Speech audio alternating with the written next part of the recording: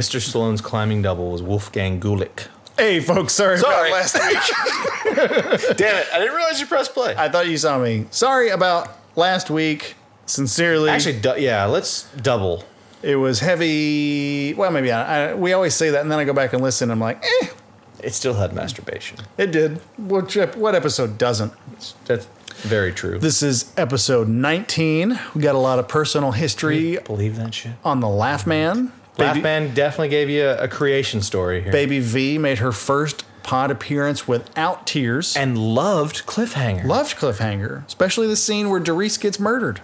Yeah, she likes stalactites. Yeah, that's what we agreed on. Yeah. And it took the entire film, but I eventually remembered Michael Rooker's name. Yep. Right in the middle of your breakup story. Yep. As you do. As you do. But yeah, this is episode 19. I really don't remember everything we covered. We did finally hash out something we teased in 18 over top 3, bottom 3 fast food restaurants. This one, like some others, was fairly heavy on fast food. Heavy on fast food. I think what we're discovering is that we're fat pieces of shit. Yeah. We should do a workout program together. Oof. No? No. Okay. We'll just be fat pieces of shit. I just assume we have a contest over which one of us can make more $100 in one day. Honestly, I don't think I stand a chance on that one. I think you've got something else working. I can make 300-400 maybe. I might be at 50. I don't know. I might do halvesies. Just call it a day. How that works. Yeah, you just quit. Give it up. How much do I get if I just finger my butthole? 25? If you're, if you, that should be a bonus across the board, win or lose, completion or not. But yeah, no, this is fast food heavy. We need to really delve into our structure here, because I don't think we gave either of our films tonight any due credit. No. And you were really excited about this. This Cliffhanger's been on the list for a while.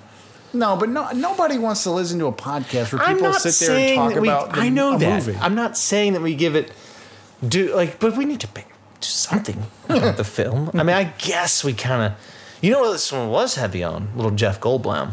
Yeah.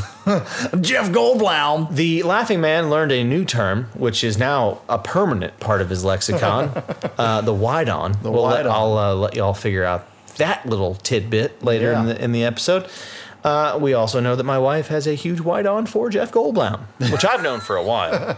But I didn't. We actually got a little Jeff Goldblum Genesis story here about his first film with Charles Bronson. We had 2 Bronsons in this. We did. We brought up Charles Bronson, and then we brought up don't know his real name. It's Michael something. In fact, I have his prison workout book that he wrote on how to stay fit when you're in jail. He has a lot of time on his hands, so I'm not surprised he wrote a book. It's a fun read because he's an insane person, but it's also really good physical health advice. So it's like he's nuts, but that's a good idea. Yeah. Like one of his driving points in the book is when you're in prison, it's really easy to get a cold easily, especially in the UK. And so every morning he wakes up and he has what is basically a shoestring that's coated in beeswax. And he snorts the string through one nostril and coughs it out through his mouth and flosses his sinuses to keep from getting a cold, and claims for all the years in prison, because he flosses his sinuses every morning, he's never caught a cold. I wish we were still punning, because I don't want to go too far with this, but that has been a dream of mine. Really? For so many years, because I deal with have bad allergies. Yeah. I'm kind of, I won't call it constantly congested, but fairly close. Right. And I have dreamed about a scenario. I wouldn't have even thought of that. I don't know about the beeswax, but I'm saying just the fact, if I could get in through my sinus, I don't know how this works. I'm going to have to read this fucking book. Yeah. But get in there and do that, it would be so pleasurable for me. Well, that's what I was saying. As insane as he is, what he's basically tapped into is a prisoner's version of a neti pot. Because a neti pot essentially does that for you. I have a neti pot. Doesn't do it. Well, get you a waxy shoestring and go to town. I think for one of these pods, we are going to try the Branson beeswax prison neti pot. Yeah. I have to know because it's literally been. I'll tell you one time I saw a guy on TV that had those little baby like tiny snakes, like little green bastards. Yeah, and he like I don't know if it's training so much as it is just a snake's instinct to find its way around. Yeah, but he would put it in his nose, and the snake would come out through his mouth. Yeah, and I was like, I'd prefer it not be a snake. But I would do that. Yeah, you can scratch that itch that you can't get to. Yeah, because it's literally become that. I just want to do that. Well, that's just one of the many things he covers in the book. So I'm just amazed that was the one you shared with me right now. And if it had been in the pod would be 30 minutes longer. So maybe it's best. Well, it's one that always stuck with me from what little bit of the book I read. Awesome. But this is episode 19, all over the map as per usual. No special. Well, no, we had special in-studio guests tonight. No call-in guests. No call-in guests. Did cover some of Cliffhanger and other things. Stay tuned because I think episode 20 will come out, and then the next episode you hear will be from California, which might even be streamed. Yeah, I mean, because we're going to be in the same place for a period of days, we may end up doing multiple episodes, and then just casually releasing them to give ourselves a reacclimation break. Speaking of which, 20 is going to be great because it's 20. Yeah. That means something. 2, we have yet to discuss. I need your help with wedding clothing, so we need to figure that out. All right, we can. I did talk to the bride. It is casual. I called it Connecticut casual. But get your best Vineyard Vines on. Now available Cliffhanger video games. Wish I'd got my hands on that when I was around back then. No, but yeah, I want to look nice. I know you're saying you're going to look nice, and I would like to look Connecticut cash. I have plans. Okay. I'll share them in future episodes or off the air. Yeah. Well, anyways, thank you. Episode 19, we've built up to 20. If you'd asked me when I text messaged you from Normandy, France, and said we need to do this, that we'd ever get to 20 episodes, I'm not sure. Yeah. But we have, and it's been fun. And it's been on. I looked the other day. We've been on since February. Hey. It's wild. Years to come. So unlike last 18, WFUCK! Bam! Here comes episode 19. We'll see you next week for 20. Until then, here's Taproot. Damn it. Holla.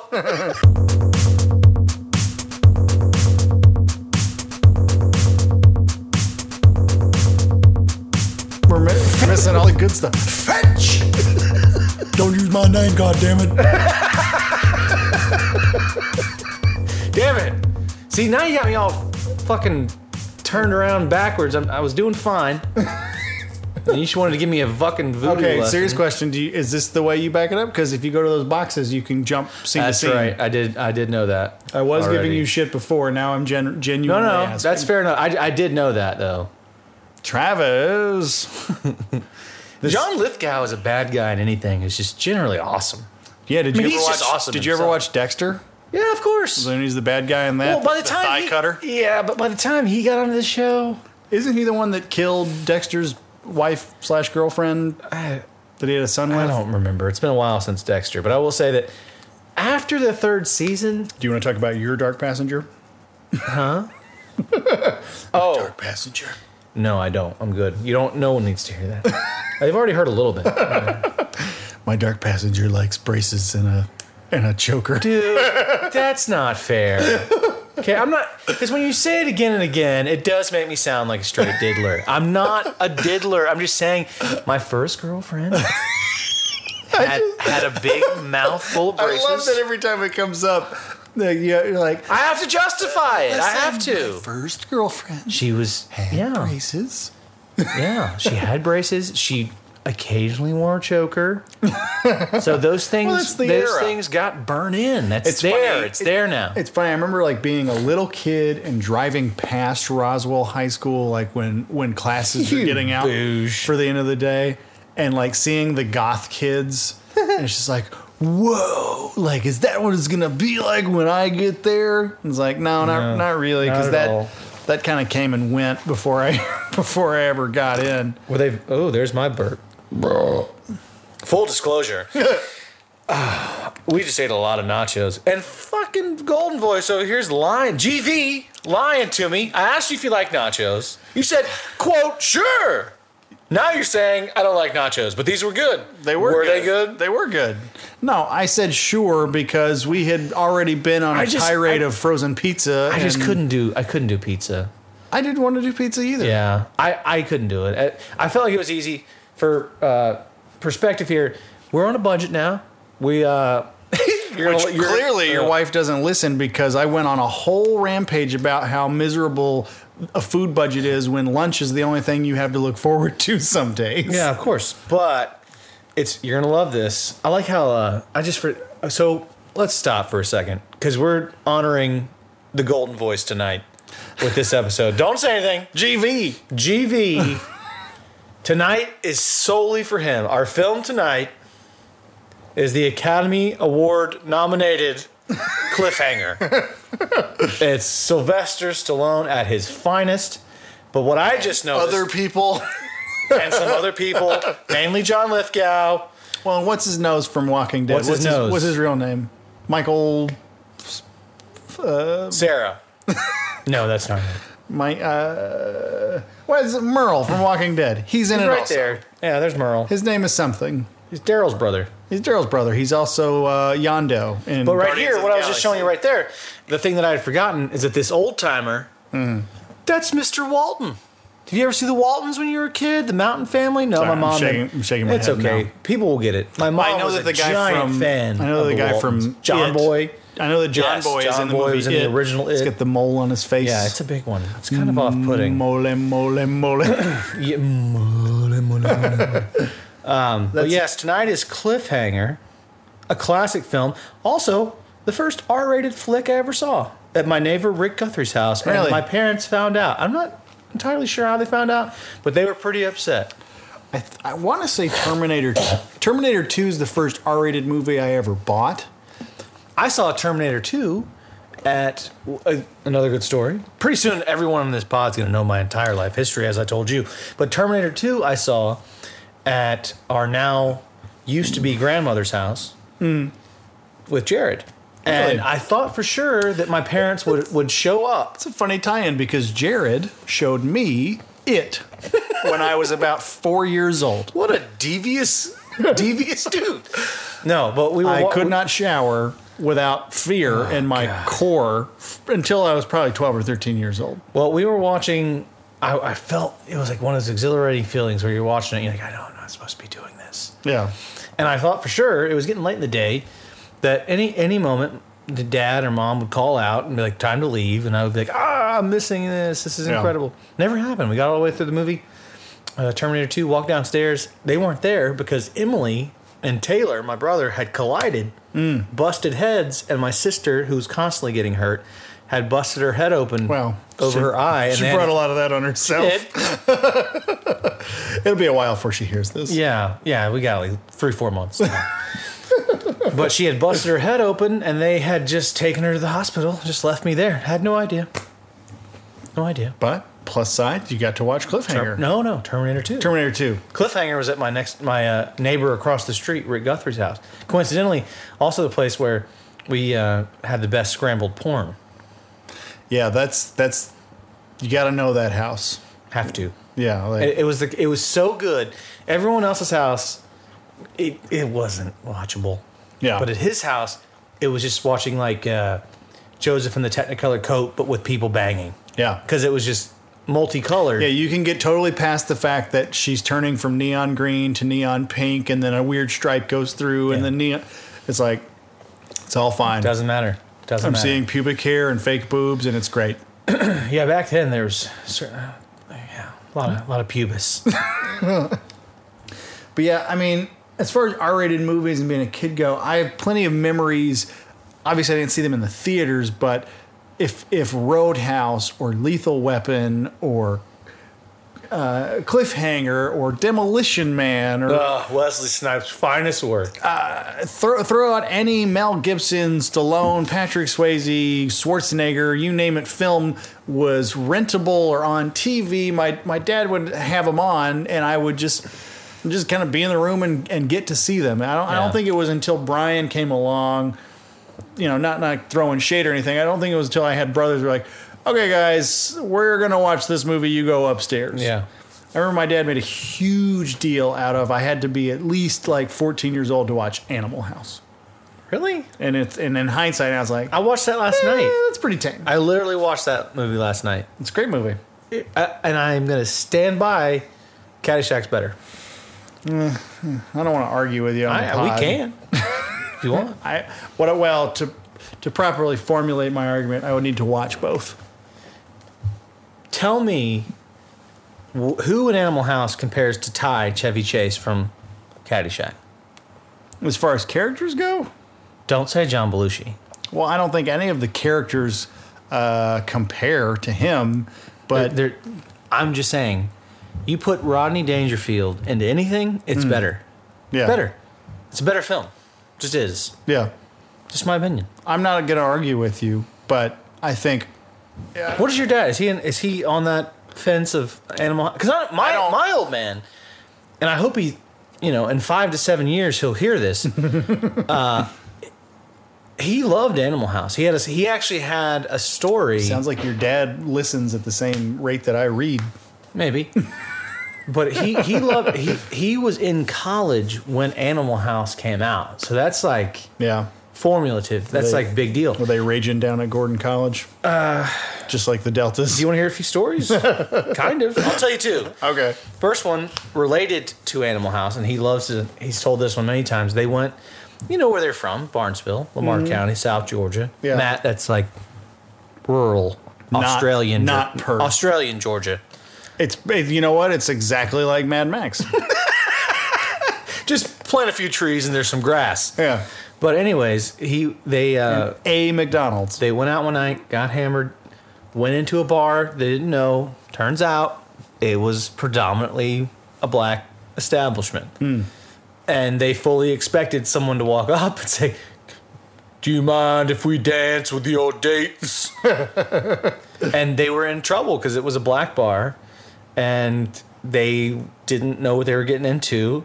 And what was lucky was the woman that had helped raise my dad was a black lady. And she was at the bar that night. And she walked over and she's like, "What are you doing here?" And like, more or less, not save them, but got them out of a situation they didn't need to be in. Yeah. And the other one is, at Gordon College, classic story, there was an old Civil War cannon. Okay? No one thought it was operable. But they loaded it up, shoved a whole bunch of toilet paper rolls into the cannon. As you do. Put the black powder and a flint and a fuse in it. Didn't think much of it. Ha ha ha. Right? Shot it off. It explodes. The cannon shoots out flaming balls of toilet paper that are on fire that end up falling into trees for like half a mile. Starts a small fire. I mean, come on, that's Animal House. Yeah. He tells that story a lot. Well, I mean, case in point. By the way, this scene, I don't want to interrupt you. It's so iconic. This is the opening scene of Cliffhanger. Yeah. Merle from The Walking Dead. What's bothering me is I know his name because he's been interviewed on podcasts I listen to, and he's in Atlanta a lot because of The Walking Dead. And not anymore. His character's been dead for seasons. Well, yeah, I know. I can't think of his name.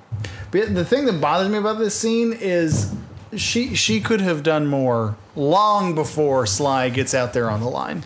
Yeah, reach up and grab the wire and stop being a dummy. Yeah, like your backpack strap's not going to last.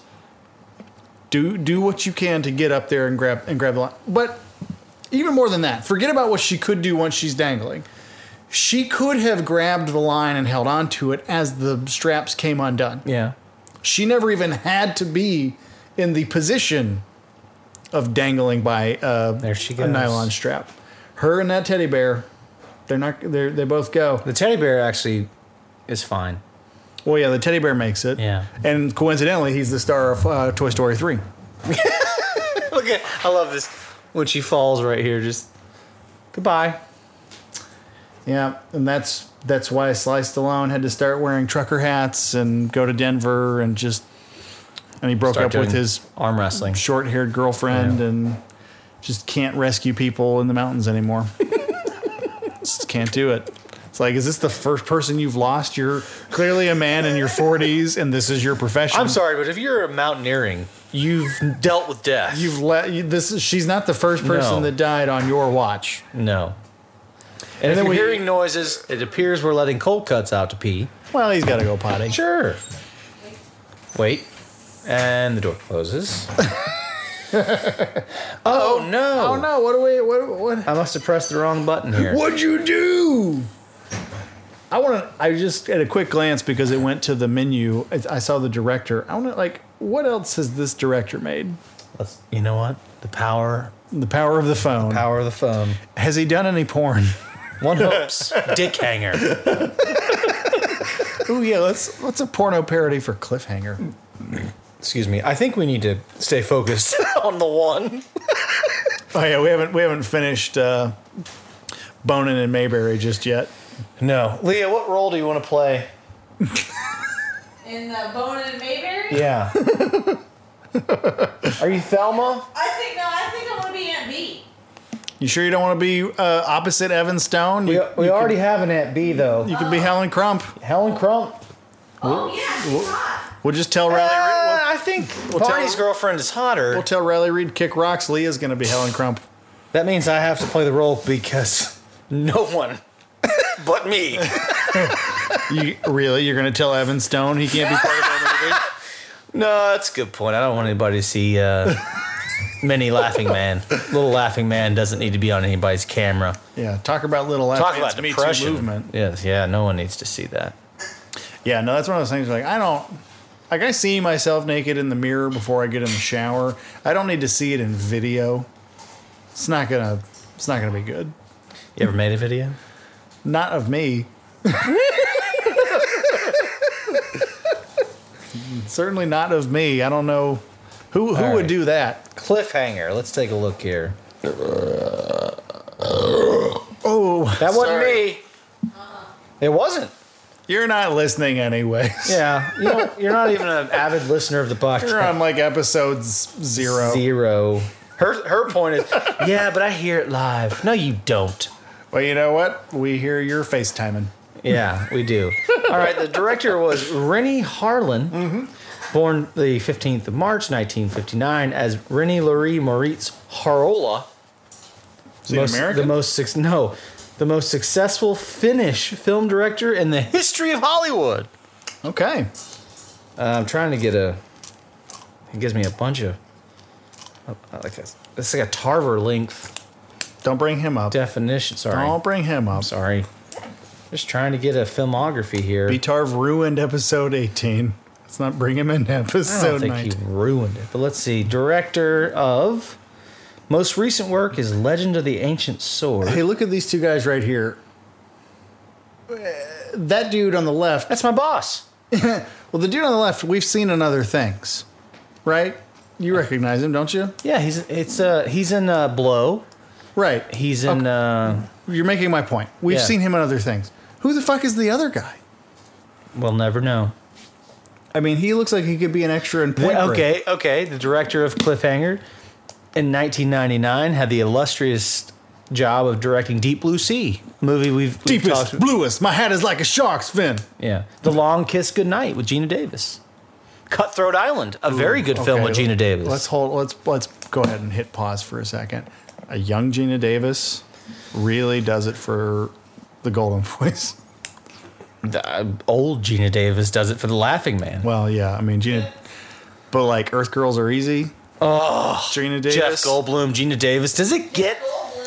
Yeah. By the way, Leah's got a real. I follow Jeff Goldblum. She's got a real lady boner for old, only old. Just so you know, that's called a wide on. Both. All of them. She's got a lady boner. Stop saying lady boner. It's wide on. A wide on? Yeah. What does that mean? Like. Oh, it opens. Yeah, I get it. A real wide on for Jeff Goldblum. Real wide on. She likes old, and I thought it was old only, but apparently all Jeff Goldblum. I follow Jeff Goldblum on Instagram, and he is a stylish man. He's a charismatic, funny guy. I love me him, some Jeff Goldblum. If you're gonna do it, come in here and be a part of the pod. Yeah, producer Mackenzie in there. Come on in here and talk to the folks about Jeff Goldblum. I just think of him like I think Jeff Goldblum in real life is his character from Grand Budapest. Yeah, maybe. It might be closer to any of the others. Maybe that's more. He seems like a genuinely fun guy to be around. He does. I would love to hang out with Jeff Goldblum. Me too. So would she. This is my daughter. Do you want to coodle and coddle on the podcast here? So now I just want to look at you with judgment. Look at that smile. Hey, we're getting a smile out of Vivian Marie. Little baby V. How many toothpicks does one need? I don't know. I found them in my pocket and took them out. This is a pod first. Lots of babies. Lots of no sound because there's a baby in the room, and we're just gonna look at the baby. Look at the baby. No, but she definitely gets a wide on for Jeff Goldblum. Yeah, it's not a hard on; it's a wide on. Get it. In fact, I believe I heard that from an Australian comedian. Which one? I don't remember her name. Comedian. But bringing it back to Matt in Perth, I believe. But yeah, young Gina Davis. I agree. Is she in The Fly with Jeff Goldblum? Or am I just connecting the two because of Earth Girls Are Easy? Now, power the phone. Power of the phone. Who is in The Fly with Jeff Goldblum here in the studio today? Jeff Goldblum. That's carry on. I'm looking. That's a key characteristic of classic douchebag radio hosts. They mispronounce the most popular of people's names. Sylvester Stallone. John Lithgow. It's just. Sorry, I'm totally focused right now. We're looking up Jeff Goldblum in The Fly, and his lady counterpart was. It's a long filmography. Well, at least it's the filmography that's holding you up, and not the poor cell service in your house. That'll do it. Oh no, it is. You're getting up and walking around. I was right. Just gonna bring it back over to Cliffhanger for a second. Sylvester Stallone has said, no, I will not help you go rescue people in the mountains. Nobody knows that they actually don't need real rescuing because they are foreign money smuggling criminals. Gina Davis. It's Gina Davis in The Fly. In The Fly. I really... apologies, FCK. I have to pee. Just give me... Let's pause. Let's pod. Back from the pee-pee break. You know, Bruce McGill, who's briefly in this movie, he's coincidentally, after all the Animal House talk, D-Day from Animal House, I don't know if you've noticed, he's in this film. Yep. I'll call it a film because that's what it is. I don't remember if my dad got to meet him or not, but he was in the movie that Banks was an extra in. Shut up. And that Mexican baseball movie. Yeah, I believe he's he's not an umpire. I want to say he's a coach or he's some I don't know, but him and Cheech Marin and Clifton Collins were the three most recognizable actors. And Banks. Yeah. And if you watch the final cut of the movie, Banks has like a lot of face shots. Well, I love my favorite Banks was when one of the little Mexican kids hits a home run and Banks turns and looks. It's like a nice little cutaway of when he turns to watch the ball fly out, and I was like, Banks. I was like Peter Griffin all of a sudden, you know. Banks. The guy that plays Travers, I don't know what his real name is, but he's the kind of guy, like, he looks like he's probably always been bald. Like, you can't picture him with hair. Although I do think he does he have hair in Die Hard? Because he's in Die Hard 2, right? No, he's never had hair. Yeah. Can you imagine him you're an actor and you're just bald? Well, The Rock. But Bruce Willis. That's a good point. Bruce Willis has been losing his hair in front of us since like 1991. Since he was 14. I mean, Steve Martin has always been... Leave Steve Martin out of this. He's a god, sir. He is an American treasure. Second only to Jeff Goldblum. But like Steve Martin, he's had white hair or gray hair since The Jerk, which was made in like 1870. Yeah, he was like 30. He was like 17 and white haired. Although they do say, like, if you're gonna go gray early, it's better to go gray early because then you're ageless. Another dad story. He had people convinced at Lamar County High School in Barnesville that Steve Martin was his dad. True story. I had people convinced in middle school that James Hetfield from Metallica was my uncle. Interesting.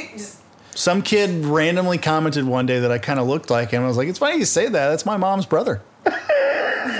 And they're like, shut up. And it didn't make you any more popular. No, it didn't. But it was an easy sell. And credit to me for quick thinking because they're like, well, why isn't your last name? Oh, it's your mom's brother. Okay.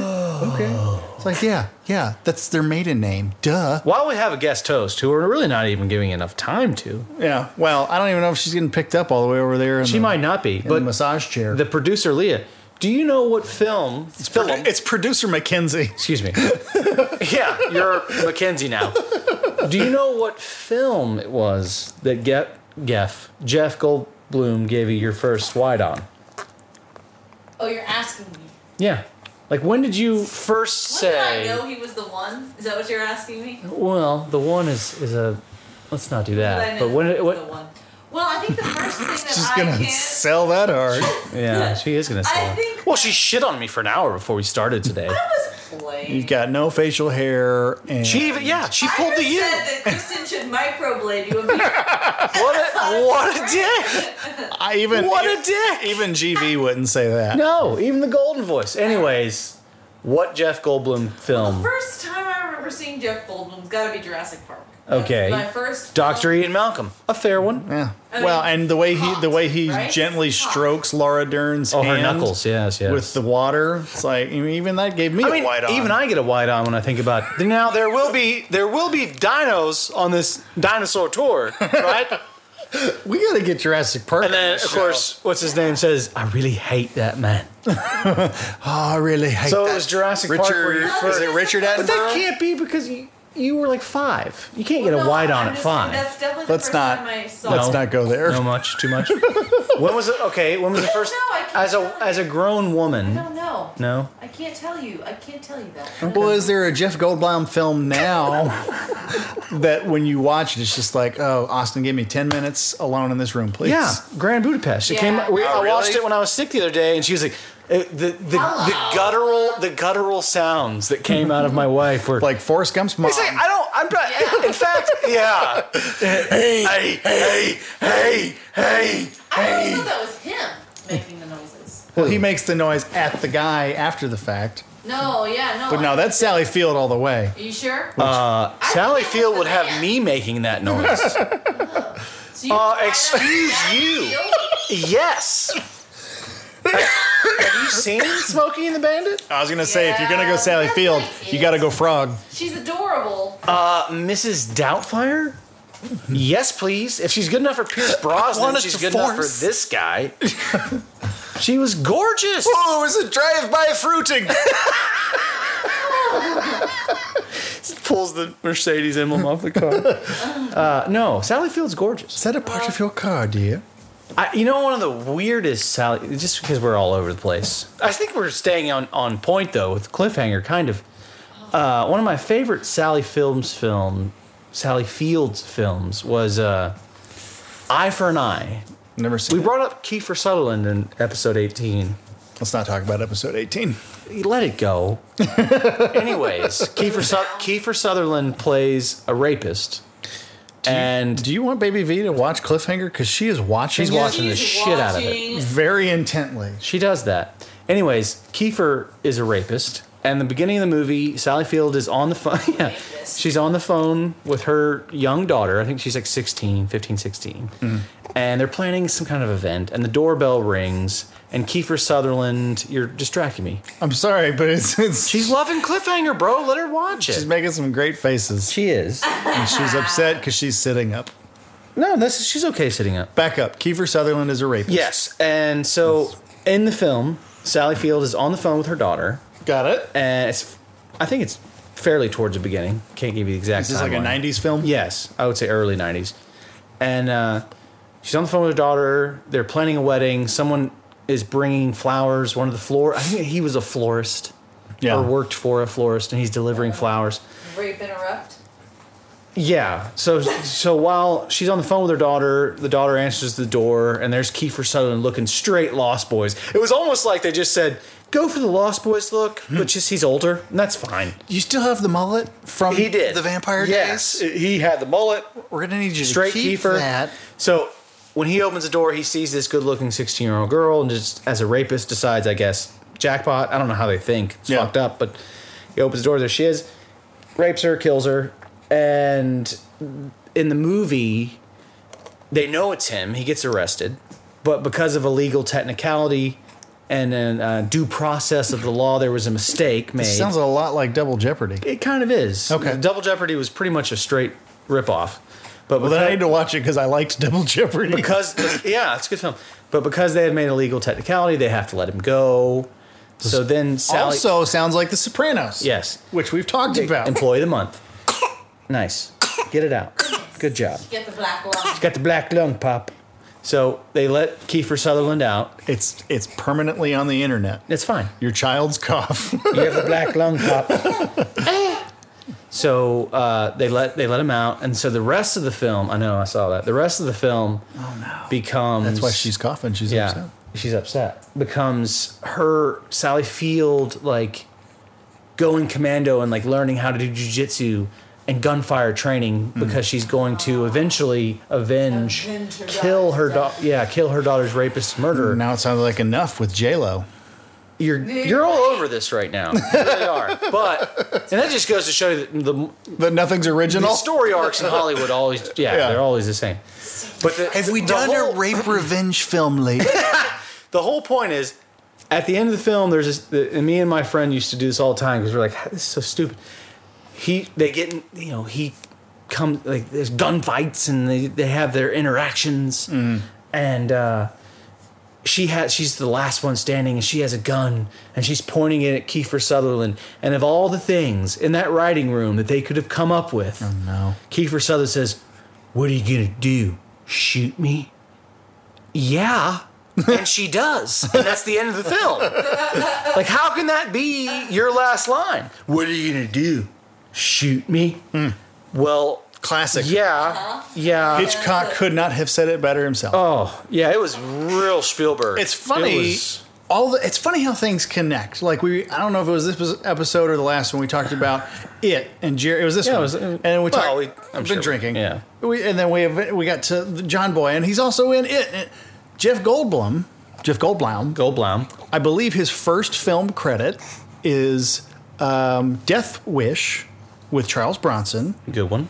And he is a rapist alongside Lawrence Fishburne. That's giving her a wide on as we speak. Well, Lawrence Fishburne? No, Jeff Goldblum being a rapist. he's got like he's sweaty and emaciated and very pale looking, like he's craving crack and hasn't had it in a few days. And he's one of Charles Bronson's daughter's rapists that ultimately sparks Charles Bronson's to go AWOL and shoot up all the criminals in the city. I personally like Bronson's rom-coms. I thought they were a nice change of pace when he wasn't always out to avenge. I love in the movie Great Escape. Have you seen Great Escape? Come on. Yeah. When they're digging in the The shower. one American guy somehow just does nothing. The British do all the work, and then the American just rides off on a motorcycle. Yeah, it's a good He's gonna film. distract people with the Yeah, tunneling. it's fine. It's No, great, but I love great when film. they're digging the tunnel in the shower room and they have to like snap into place real quick, and he hops in the shower, and the Nazi camp operator comes like, "What are you doing?" He's like, "Shower. I need the wash." It's like, what country is this guy fighting for? Because he doesn't sound like any of the ones involved. And then he looks at James Coburn and he goes, "What are you doing?" He's like, "Oh, I'm watching him. I'm a lifeguard." And then he looks at Danny, the boyish blue-eyed blonde guy that's Charles Bronson's like right-hand man. It's like, "And what are you doing?" He's like, "I'm mopping up." Yeah. But I just love like, "Shower. I need the wash." We need to do more Steve McQueen films. I'm all for it. I love Cool Hand Luke should be definitely on our list. Yeah, he's not in that, but I agree. I know, but Cool Hand Luke just hit me. Paul Newman's great. Yeah. I always get Steve McQueen and Paul Newman. Maybe that's why I just did that. I get them too. They both give me a white on. I just love Cool Hand Luke. What we have here is a failure to communicate. No sir, boss. No sir, boss. Nah, it's funny. Great Escape. That's one of those, like, there's so many movies I think back on that my dad, like, sat down and made me watch. Not like forced me to watch, but he was like, we're going to watch The Great Escape, or we're going to watch Young Frankenstein. And in hindsight, I'm glad for it because I love The Great Escape. I'm personally glad that he made y'all watch Young Frankenstein, because never in the history of kiddom has there been a better Halloween costume than Adelaide. I know. As Dr. Victor Frankenstein. I know, it's a big debate in the house. Baby V's upset. Baby V's got to leave the Studio A to go to Studio A1. We'll be suckling and sleeping. Right. Goodbye. No white-ons. And go to bed with dreams of Jeff Goldblum. But not from Death Wish. Not from Death Wish. That's not going to be... Very rapey. Yeah, no Now, rapist. there was often debate in the household over Adelaide's costumes because every great idea I came up with was ever like, that's a man. Like, I dressed her up as Gene Wilder, Dr. Frankenstein. It was because she has the wild, thick, curly blonde hair. Not only was we gave her the pencil thin mustache. it was so fucking good because her hair is perfect. It's Gene Wilder hair. Gene Wilder blonde, curly as fuck. All you have to do it's just economical. Yeah. You draw on a little mustache, which is more facial hair than I have. We gave her a Frankenstein doll. You give a her monster. We gave her a creature and a white little lab coat. Yep. It was just a lot of things. You get on Facebook, you throw a like here and there. Oh, that's cute. Oh, that mildly made me laugh. Yeah. All right, I'll throw you a like because I knew you in high school. That was like I distinctly remember where I was. I was on the toilet. I remember where I was when I saw my niece dressed like Dr. Frankenstein on Facebook. I was taking a violent shit. And I really liked it so much the shit got better. Now, I was met with, I won't say aggression, but it was a fight. This past Halloween, Albury, my youngest, she's a big baby. She's slimming up now because she's getting a little bit taller. But for a while, got attitude on her too. For a while, she was a chunky little baby, and more. She and I remember saying like, Adelaide she reminds me Ross from Friends. No, she reminds me of the of Vincent D'Onofrio from Men in Black when they're pouring the sugar in the water. More. More. Anyways, go ahead. I proposed. I said, Adelaide's blonde. They're both still a young enough age where we can pretty much dress them however we want to for Halloween, and they can't give us any lip. And I was like, this is the perfect year for Albury to be Chunk and do the truffle shuffle from Goonies. Oh, magical. And we could put Adelaide in a Superman shirt and some red suspenders and kind of tie her blonde hair to the side to make it lopsided, and she could be Sloth. Rocky Road. And I even had Adelaide, I was like, say it like Daddy, Baby Ruth. And they both thought it was hilarious. I was like, we put Albury in a little Hawaiian shirt and teach her to lift it up. Because at that age, if you told Albury, show us your belly button, she'd pull her shirt up and wiggle her stomach around. I was like, they could be the perfect Sloth Chunk duo. And it's like, those are both men. Let our children be girl characters for Halloween. No. I'm like, all my good ideas are guys. I can't help it. They're sorry. great ideas, though. That's the struggle now for me. I don't know what to do. What the fuck? I don't know what to do. I would be just like you. I'd be dressing her up as... Well, and last year, Adelaide was Rey from Star Wars. Saw that. She loves Star Wars. And Albury just, by default, was Chewbacca. Yeah. And funny enough, like, she loved the hat. She kept the Chewbacca hat on all night. Mm-hmm. And normally it's like it's to put anything on her head, she fights. The year before...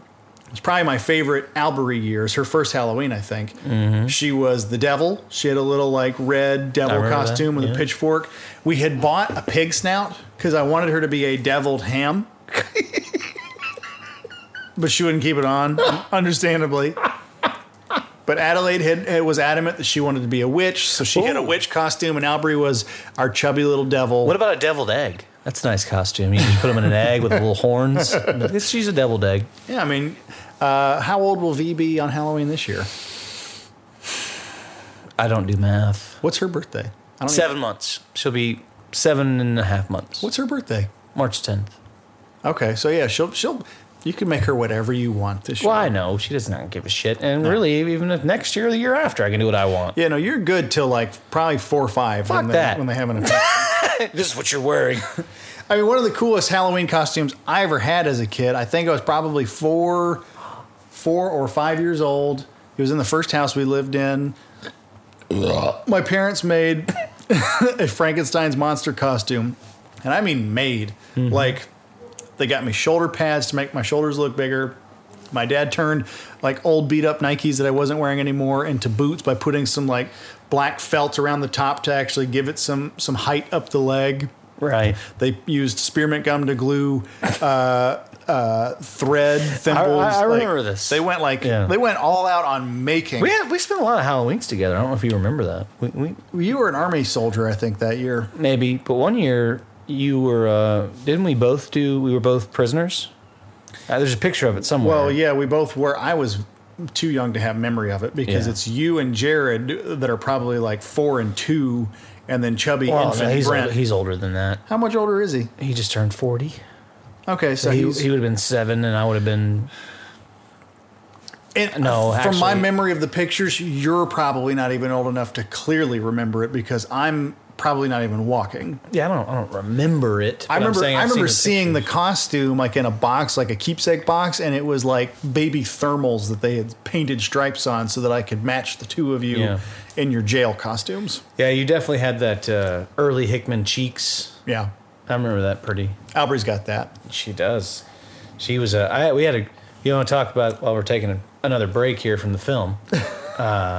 Nice, my first Father's Day, and happy, and we talked. We had a great time with you and that was the girls and Kristen. That was a fun time. Gotta say, Maggiano's, Maggie's taking a dip. Not very good. It's Maggiano's. I don't know if it's a national chain. It might be. I think it is. There's 2 in Atlanta, and for a long time, there's more than that. There is? Yeah, there's one in Buckhead. There's one right over here at Cumberland. There's the one we went to at Perimeter. So there's 3. At least 3, yeah. Maggiano's was my staple birthday dinner restaurant for a couple of years because when the chef that was originally in charge of the Georgia locations was still there, there was a dish on the main course menu. It was braised beef cannelloni. And I'm sure you know what cannelloni is. It's like an Italian enchilada. It's a big noodle that they stuff with meat and cheese.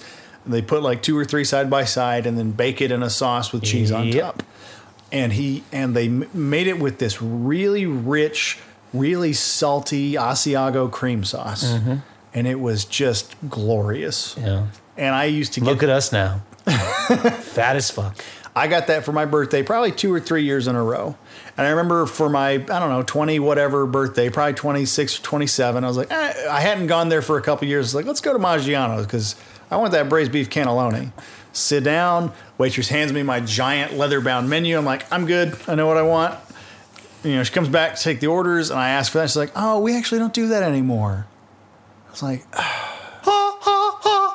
and my whole family knows, like, that's the only reason we came. It's because it's what he likes. She's like, yeah, we have a new head chef over all the restaurants, and he replaced it with like a beef ravioli. I'm like, is it the same flavors just in a new shape, like taco versus burrito? And she's like, no, it's a little different. There's carrot and broccoli, and I'm like, what? And my 27-year-old heart was broken. However old I was. And so I got some bullshit lasagna, and I was like, never again. But we still do go there occasionally. And if you're going to go there, the thing to do is to shop on that buy one, get one menu. If you order the baked ziti, you get to take lasagna home for free. I don't agree. In fact, all it did was exacerbate my sadness. Because it wasn't good. Yeah. So when I got home 2 days later, and I was like, you know what? That wasn't good, but I did get to bring home a spaghetti and meatball. Yeah. You eat that, and you're like, damn it, this is not any good. It used to be better. I know. I'm saying Maggiano's used to be good. We would go there for birthdays. We would go there for special events, but it's not authentic Italian. Maggiano's. please do subscribe. It's not that good, authentic Italian, mom and top corner Italian place that you can rely on always being good.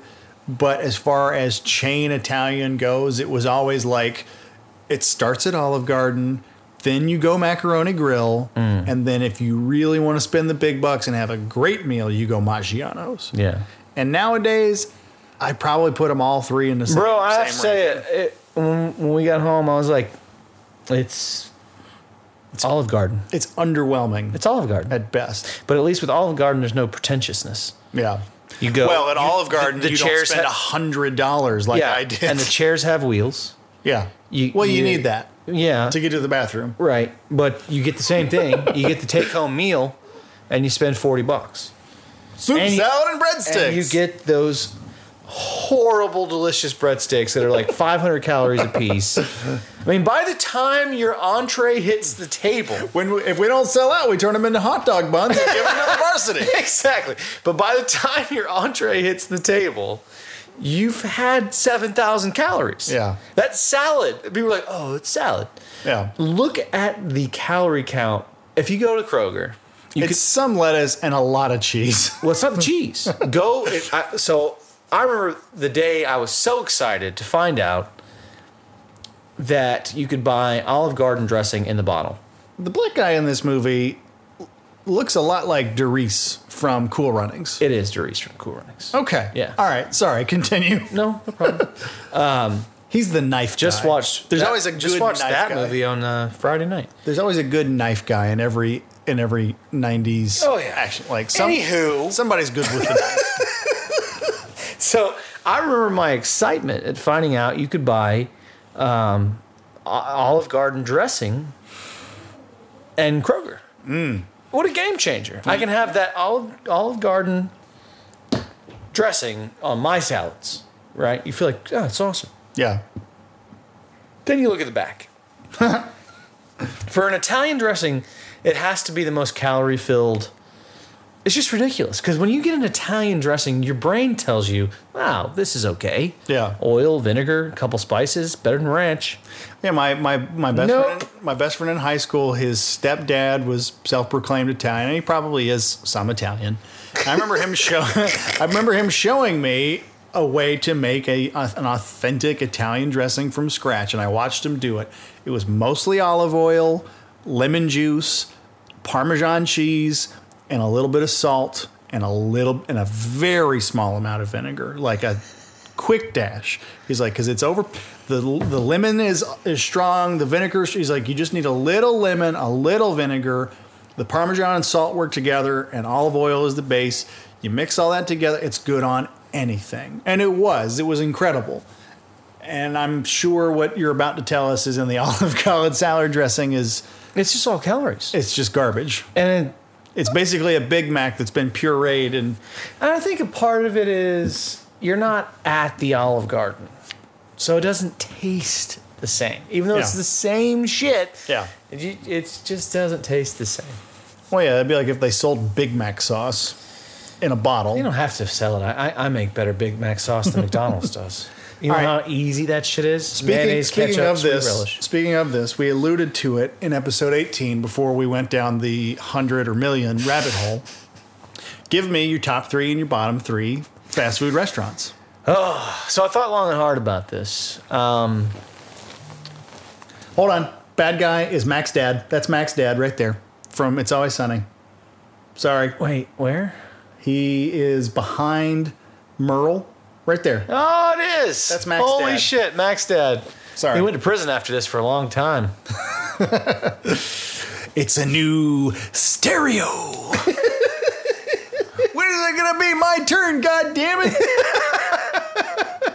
Yeah, no, that's what you do. You go to somebody else's house and you open the open their presents presents. that they leave And for you. they go to someone else's house. That's why there was never any presents in my house, because when we got home, somebody had come and taken them all. To your fast food point, Wendy's. We're doing the top 3 or the bottom 3? Give me your top 3. Okay. Do they need to be ranked 1 to 3? No, you can do. I mean, if you want to go best to worst in your top 3, you can. Okay. But it's really just top 3, bottom 3. Wendy's, Okay. Popeyes, Really? McDonald's. Okay. Bottom 3, McDonald's. All right, we're on the same page so far with 2. Yeah. Burger King never makes my cut, Even when the smoke's on? even when the smoke's on. Okay. And there's one I never go to. KFC. I never go there. Okay. All right, I thought about this some. I'm going to try and wing it here at the last minute. Top 3. Steak and Shake. I didn't say anything about yours. Okay. Let's both hash them out and then we'll argue. It's fine. Top 3. Steak and Shake. Yes.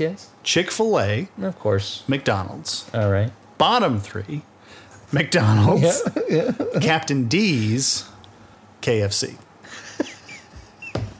Captain D's. Nothing makes me feel more nauseous and gross and like there's a layer of film that is formed on the top of my skin than the thought of biting into the cracklins that they sell at Captain D's. They don't even sell those. You can get them for free. I will tell you this too. The job I got laid off from was right next to a Captain D's. Yeah. And when we were kids and poor, mom and dad would bring home, like I've mentioned this. I don't know. We weren't poor. That's not fair. But dad, sometimes, you didn't have time to make dinner, eat it, whatever. He would bring home like 2-foot-long sub sandwiches and we'd all cut it. And Well, I was going to say, as far as bottom 3 goes, honorable mention, Subway. Yeah, for sure. But Picture looks great. one of our meals when we were kids was Captain D's, and my mom would drench her shit, fries and fish, in malted vinegar. Ugh. And I like that. I've always been a vinegar guy because she was such a vinegar person. I like malted vinegar on like a good, authentic, you're in an Irish or British restaurant fish and chips. Oh, yeah, for sure. But that's not what we're talking about. That's not what here. Captain D's is. But That's just fried then, bottom feeder fish. when you get to an age where you have money and you're buying your own food, I just didn't go there. It wasn't a conscious decision. It just didn't happen. And then when I worked next to one, I'll never go there because every single fucking day, when they light their fryer, because I'm there at 7:30. Whenever the manager gets in, there's big. That might have been part of it too. This 300-pound manager looked like he ate half the product. When he would fire up their fucking oil, the smell that emanated from that place, I can't. They're the reason we have global warming. Maybe. And AIDS. I'm convinced. But I'm just saying, the smell, every day. And we knew it was coming. And after 7 years, you still didn't get used to it. You would still say at 10 o'clock in the morning, like, fuck, man, that is just... And what was funny about it? We're a bunch of mechanics. Yeah. No time to eat. You got to grab and go, right? Yeah. That was literally 10 feet away. Easiest grab and go. Never ate there. No one. We never ate there. We never said, fuck it, let's just get Captain D's. Exactly. Sometimes you would think like, fuck, man, we're so busy. I'll just skip lunch. Just go over there and get a fucking salad. Yeah. Never. Yeah. Never. I don't think they ate sold Captain salad D's. at Captain D's. Even if they did, we wouldn't know it. If it I'm was, saying it was fried never and cracklins ate there. was substitute the croutons. Never ate there. There was no happier moment in my teenage or maybe early 20s life than when the Captain D's by my dad's office finally closed. Because for a long time, when I was a teenager in high school and I didn't have a regular part-time job, he would pay me to come to the office after hours and clean the presses. And then like in the summers, if they needed like hand labor, like putting books together and shit. Yeah. Sorry. Brent, we need you for hand labor. Well, Banks does this now. He'll come down, he'll put shit together for a couple of hours. No, but you see what I'm saying. I know, it's a good joke. Hand labor. It's a good joke. If anything, Banks has a doctorate in hand labor. But for a while, like, they used to have this method at the shop when I was a teenager where they would just put literally like names of restaurants on a strip of paper and fold it up in a hat like a game of I'm sorry. He's making the face that I make over Captain D's. Cliffhanger's still on. I'm sorry. The face that Sylvester Stallone makes from being almost frozen to death with no jacket in the Rockies is the same face I make when I'm thinking about That's why we need a Captain D's. visual. Yeah. No, but they would like literally put restaurants in a hat, shake it up, draw one, and that's what they ate so that they were never arguing over what to eat and they never got sick of the same thing over and over again. And I can vividly remember days where like, all right, Captain D's, and they're all happy about it. Yeah. And I would just go, I'm good with water. Yeah. I'm going to drink so much water that my Like, stomach I was not fills a up. pretentious 17-year-old, but I was like, I'd rather just not eat lunch Yeah. than eat Captain D's with you guys. I will say the only, and there's differences in the list, of course. I do, like every Southerner, love Chick-fil-A. Yeah. It's just, what happens is, I eat there so much that I lose the love. And it's never something now like that I'm excited about. Does that make sense? It's Yeah. like, yeah, I go there because of course it's dependable. Yeah. You know? Of course you know. Well, just like McDonald's is dependable. No. You can if you were a devoted double cheeseburger eater at McDonald's, Yeah. you know that if you get that fresh, just Well, made yes. double cheeseburger, Yes. you know how good that is. Whereas if you get that made it 45 minutes ago, it's been wrapped in that little paper bag for a while, got cold, then got rewarmed. Bread's got a little crust to Oh, it. it's crunchy on the top. Yeah, yeah. Still moist in the middle, but Yeah. crunchy on the top. You know the difference between the fresh double cheeseburger and the not fresh double cheeseburger. But this is also true of the Chick-fil-A sandwich because No. 1 out of 10, you get the one where the meat's kind of going sideways and you get that gristly spot in the middle of a Dude. Chick-fil-A sandwich. Is like Can't disagree anymore. This isn't good. I mean, You've what- never gotten a gristly Chick-fil-A sandwich. not gristly in the sense that the whole thing. I've caught a gristled piece. Like you bite it and you but just go. it's "Ugh." so rare. I'll give Yeah. you the example I'm talking about. People love Publix chicken tenders. Yeah. Matt, that's a grocery store chain here. I don't know if I doubt they exist in Australia, but they're famous for their sub sandwiches, and this is just a big grocery If they do, store. they probably call it puppies or something. Yeah, but anyways, that people also love. Oh, all the time I hear about the love of the Publix chicken tender. Yeah. Right? I wouldn't buy that shit. I would prefer, like you said, I would prefer to go hungry in the middle of the day, and I'll tell you why.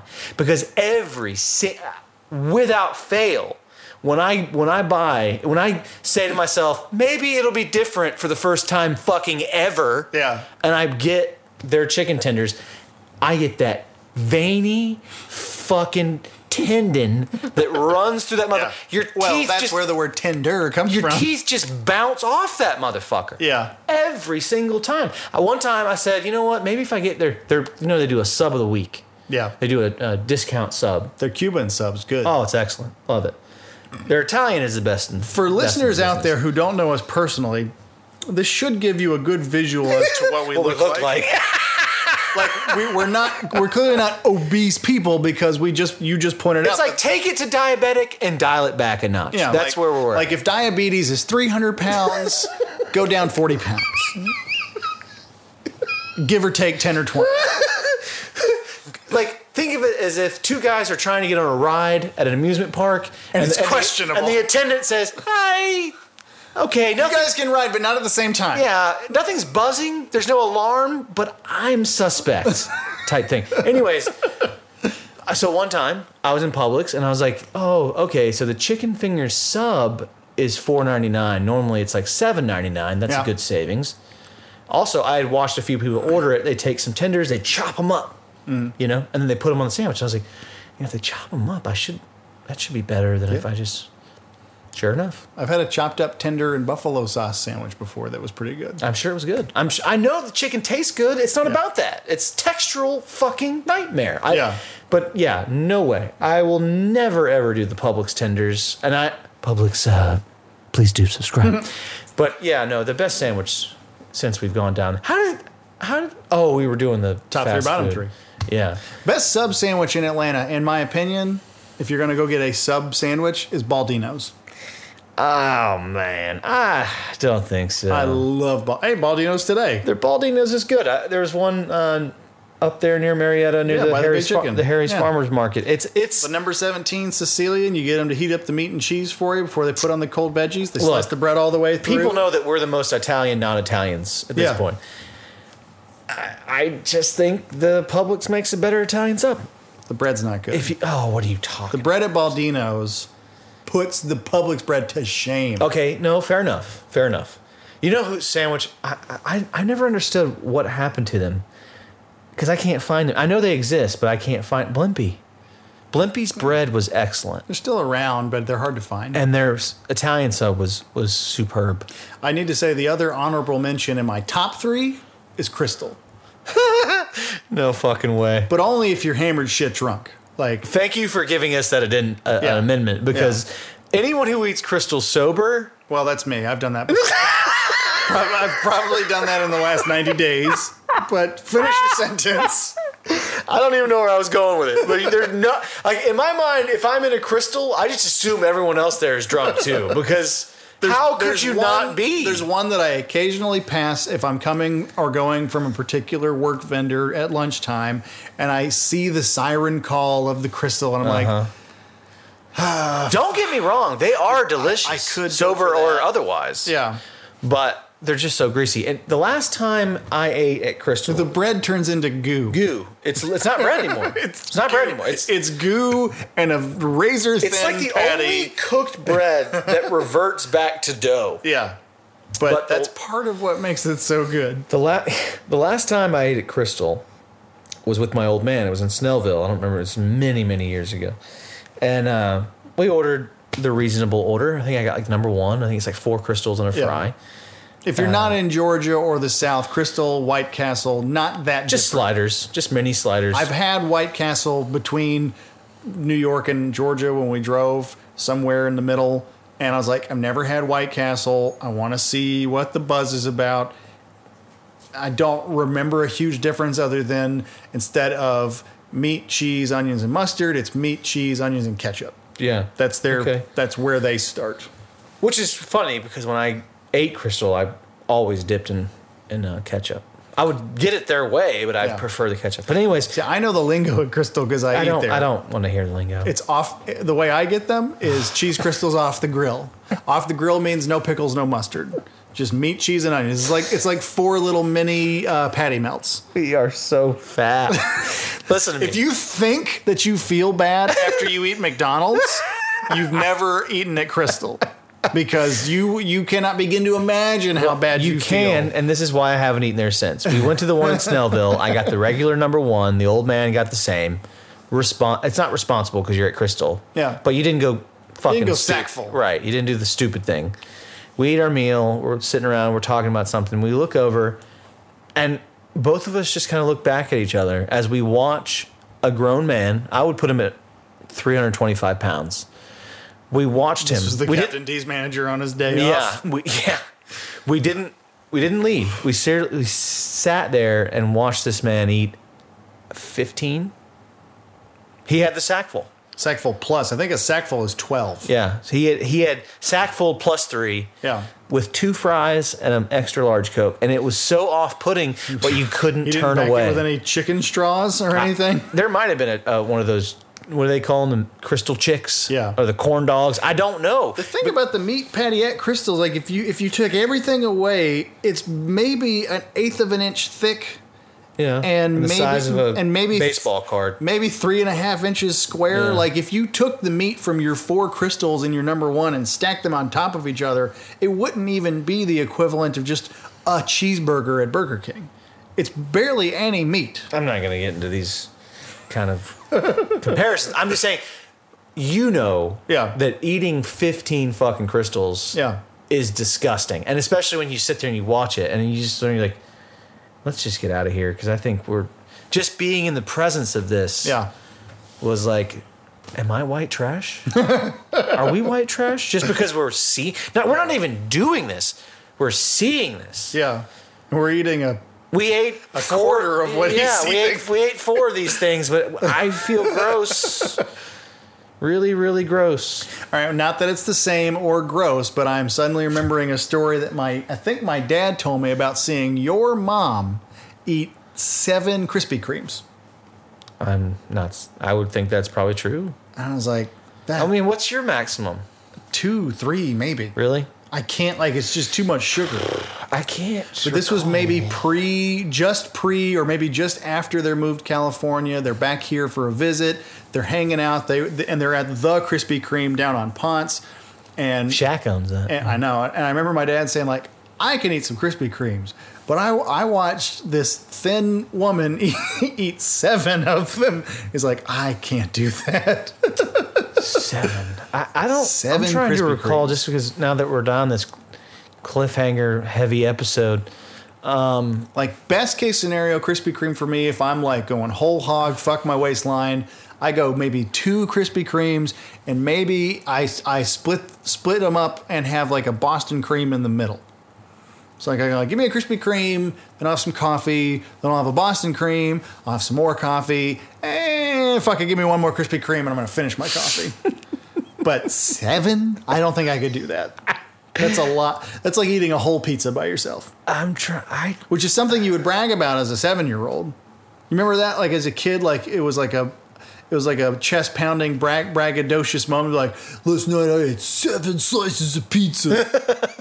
Yeah, it's the I same ate way. 3 slices of birthday cake. It's kind of like you did that as a kid, and the relatable thing is when you're an adult, you're like, I had 7 shots of Jaeger, 6 beers. Slept with 2 chicks, bro. One of these fuck these girls, like all that. It's the same shit. I got a little sidetracked because I'm over here racking my brain to try to remember if I've ever even done like a contest. What's Krispy the Kreme most contest? I've ever? Because I know that like now I'm fat, but donuts don't do it for me. No, don't Like and a lot of times at work, I'll walk in like we brought donuts, and these aren't like Krispy Kremes. Like a lot of places down in downtown like- are really great. like- Sublime, yeah, like hoity-toity fancy donuts. Yeah, Revolution. Like they're fucking weighty. The Revolution. That's the one in Decatur. There's a right? few. That's The Revolution has a few locations, but the one that we at is right near work on DeKalb Avenue. But Yeah. those fuckers are like They're dense. you eat a Revolution donut, you're probably good for 7 hours if you're not fat like myself, Yeah. who needs a meal every. Yeah, hour no, and a I mean, half. I hear the siren call of donuts in the morning sometimes. No, I don't though. Nothing about it. Like every time they bring them in, they'll bring them around, and it'll be 12. And they're, I know these are like what's the word like artisan donuts. I know these are great. These are artisanal donuts. Yeah. So this donut has a dossier. This donut came from the harsh mountains of Peru. This is a yeast donut. These are cake donuts. Would you like me to explain the difference? So this donut has been coated with both cinnamon and artisanal peanuts. It's technically double artisanal. This donut has our Jack Daniel's maple glaze. This donut is the Coors Light beer batter. That's only on special for the summer. We know that there's better beers. We just feel like with all of our experiments, we found that the cheap beers just flavor the batter slightly better. Don't tell anybody, but next month we're doing a PBR donut. Oh my god! The hipster kids are going to lose their shit for it. A 12 pack is $117. No, when they come in, they look pretty, but no, I'm just not like for all my fatness. Donuts are not a contributor to my fatness. What is? Nachos? A lot of fried foods. Yeah. Nachos, I mean, at the end of the day, nothing was terribly wrong with those nachos other than the copious amounts of cheese you made me add to Was them. it bad? No, but I think proportional is better. I don't think you need I to think have, what we had was proportional. I don't. There was so much cheese. Again, I'm not complaining. They were fucking delicious, but I'm just saying it's just wasn't I proportional. don't think for there's me. ever been a meal where I've gone, this was good, but too much cheese. Well, no, I'll give you an example. Today I had lunch. Guy I was meeting for lunch told me about this place, and me being me, Leah knows this. If we're going to dinner at a place that maybe I've been to, maybe I haven't, and I know we're going out to dinner at 7, I'm looking at that menu at 10 a.m. I'm do game that. planning. Yeah. Because I want to know, like, okay, what 3 things do I definitely want to narrow it down to? Yeah. It's not about time saving. It's more just about anticipation. Yeah. Because that's what food and me are like, sex partners. So I'll look at the Got a menu. nut so big for chicken parm. Yeah. That chicken You parm. fucking chicken parm. Dirty slut. You whore. You whore of Babylon. No, but I've been saving up for you. You're gonna be my regular Saturday night thing, baby. I could have made $900, but I chose not to masturbate just so I could get here. No, so I'm looking at the menu. It's a nice place. It was seafoody, and their menu says I don't remember the name of the place, but it said the name of the place, and it said famous grouper sandwich. It was the first sandwich. All right, I'm done. I like grouper. I like blackened fish was one of my favorite things. Yeah. You had the choice of fried, grilled, or blackened. I don't know whoever fucking goes grilled. If you don't want the fried, get the blackened. Yeah. We have taste buds for a fucking reason. Yeah. So I get the blackened grouper sandwich, and on their fries, they do Old Bay seasoning. Love Old Bay. Love fries. Win-win. Sandwich comes out. Looks delicious. Came with a slaw and a remoulade. I love all these things. Yeah. Right? One, fish entirely too salty. Yeah. Remoulade, this is where I'm getting to. We're talking about moderation. It's you dash. It doesn't need to be a dominating. You don't pour. It's like I imagined when I saw it, I was like, okay, I'm going to eat this, but I know I'm going to be disappointed. There's nothing worse. I had seen that menu 5 hours before, and I was like, that looks good. This is going to be good. I love slaw. I love remoulade. I love blackened grouper. This isn't good. It's not good. And I knew it wasn't good before I even took a bite because I didn't know about how salty the fish was yet. But remoulade is salty. You don't complement salt with salt. Yeah. No. And having said that, I was hoping that it was a sweet slaw. Twasn't.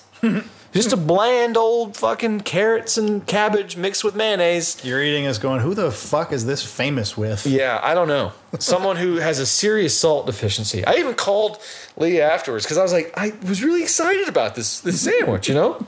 And because I don't eat a lot of grouper, and I love grouper. No, it does sound like your relationship with sex. Like, she promised that she was going to like blow my mind, and I mean, she didn't even stick a finger up my butt. I barely stayed hard, and it didn't even stay heavy. No, but I called Leah afterwards. Don't think she bathed before. And I said, I just had a random thought. One time, I told you about this. But Leah had made a slaw that Sylvester Stallone loves, by the way, just to tie it back into Cliffhanger. Stallone, who stays warm in a old sweater with holes in it, the same way people with like North Face jackets are staying warm on this cliffside. Yeah. Meanwhile, Darius Bannock, his Olympic career went south, so he's stealing money from the federal government with John Lithgow. No, but she made a red cabbage slaw one time, and this is totally not me, but it's just one of those things where you think like, I'm not gonna like that, and you love it. Yeah. But it was red slaw. I don't think it was apple cider vinegar. I think it was red wine vinegar. Don't remember. With mayonnaise, very light, and apples. It was delicious, sweet, sour, crunchy. Yeah. It had that slaw with a less remoulade been on this salty fish. Diners, drive-ins, and dives good. Like so good, even I would say, come to this. I don't do that. But write a Yelp review good. And I don't do that either. But you take a bite of it and go, that's killer, bro. And you knuck them up. It's only you can Flavor Town, bro. You can only really sell it if your sunglasses are on your ears but on the back of your head. People hate on Guy Fieri. I can't because I watch his show entirely too much. Flavor Town. He knows what he's doing. My refrigerator is straight out of a racetrack from the 1950s. Do you like the flames on my shirt? He looks like he's just perpetually bowling. My friend Corey, who's a tattoo artist, she is a very petite girl, and she has short bleach blonde hair. And I think 2 years ago, she was Guy Fieri for Halloween. She spiked her hair up, put a pillow under her shirt and a giant like fat guy party shirt with flames on it. Yes. Drew a goatee on her face, wore sunglasses, and carried around pizza slices all night. Okay. And there's some great Why gifts. pizza? Just something to eat in pictures. He doesn't do a lot of pizza. I don't know. It wasn't me. Don't badmouth Guy Fieri. We've been down this path before. I know, and I want to bring up, I think it's Shane Torres, the comedian who has the great jokes about Guy Fieri. Yep. And one of his punchlines is, people shit on Guy Fieri and they love Anthony Bourdain. Anthony Bourdain's the kind of guy that looks like he might be mean to dogs. We're walking a dangerous path here. And I know that joke well because his whole Guy Fieri bit is good. And I just remember thinking recently after Anthony Bourdain passes, like, do you think he's still going to do that joke? Because it's a joke on how people shit on Guy Fieri, and then he jabs at Anthony Bourdain, and Anthony Bourdain. I would say he probably won't tell a joke, but not because it's going to get him any kind of like booing. I just think he should have new material by now. That shit's got to be 3 years old. Yeah. Can you still laugh at it though?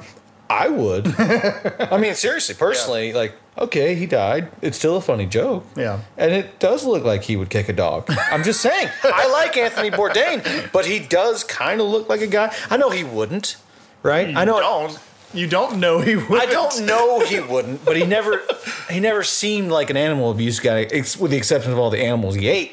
But how can I judge him for that? If anything, we're over here comparing fast food. If anything, Andrew Zimmern's an animal abuse guy. He's like, hey, let's take that rabbit over there and make it suffer a little bit before we eat it.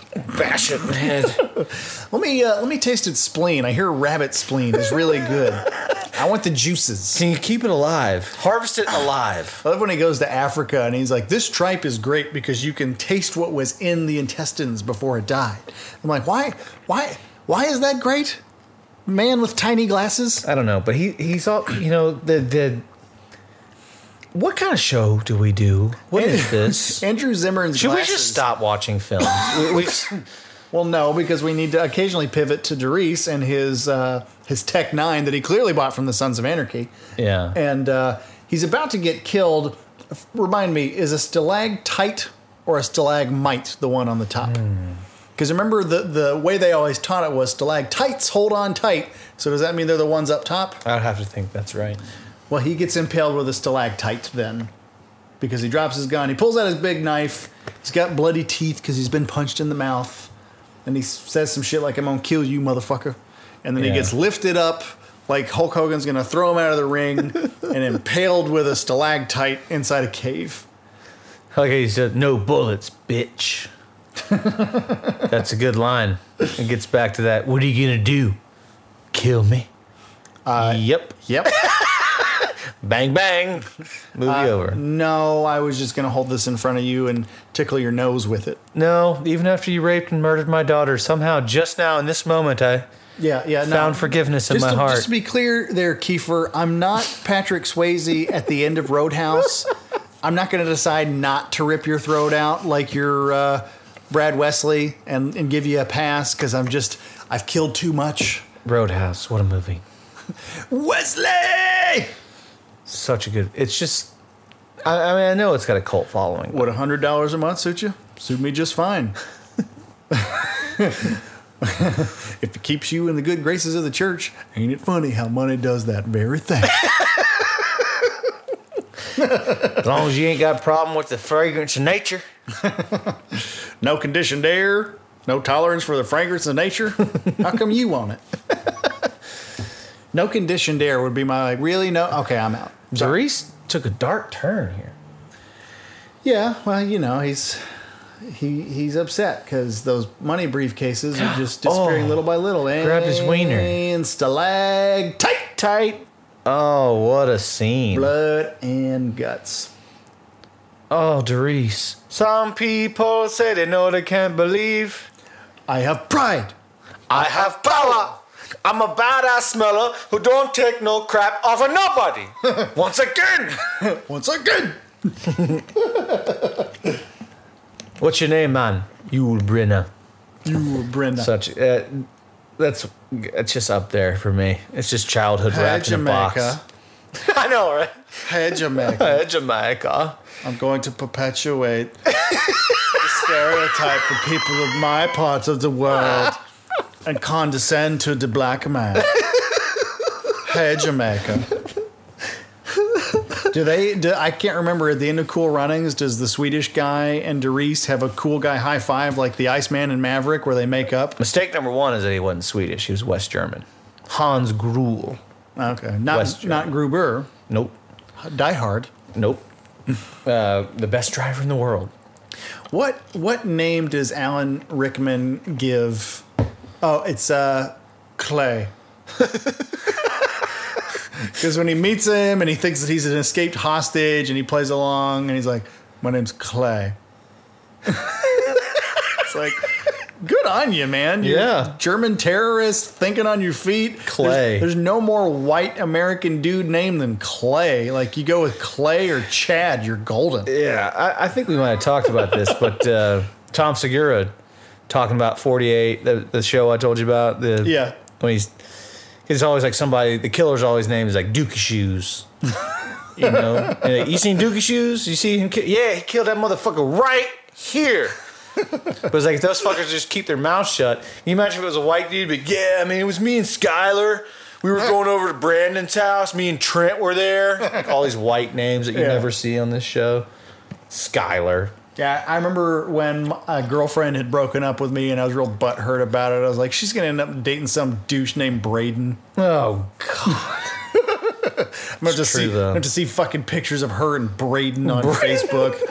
His stupid hat and his fucking whatever those things that you stick to your sunglasses so they can hang around your neck like a necklace. Is he wearing a Hurley shirt? God damn it. Nice puka shells.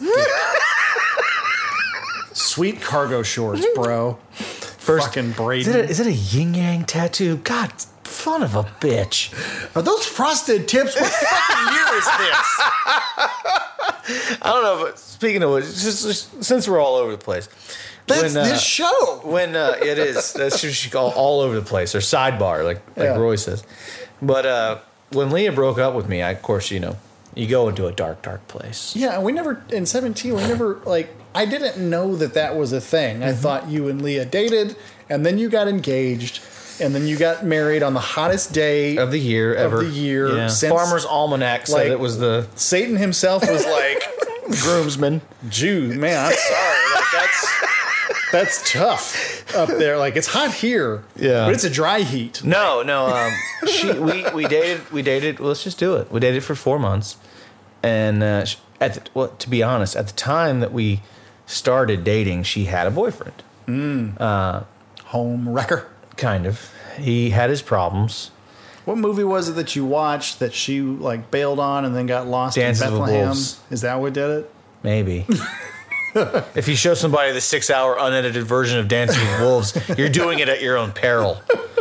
But anyways, I can tell you everything because it's a long. You get into a real long-term marriage relationship, you don't forget many details until Alzheimer's takes them from you. Yeah. But and then you write a book and you read it back to her. Let's hit pause real quick. We got 3 more hours to go. Would you like some more nachos? Which way's Bethlehem?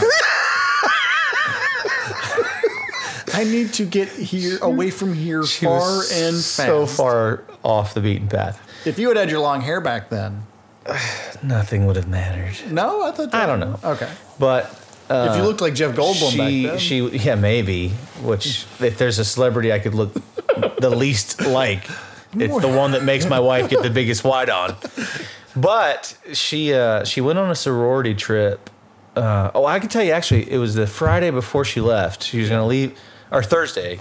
She was going to an event. She worked for the Buckhead Heritage Society as an intern, and she was like, "Just follow me, we'll get there."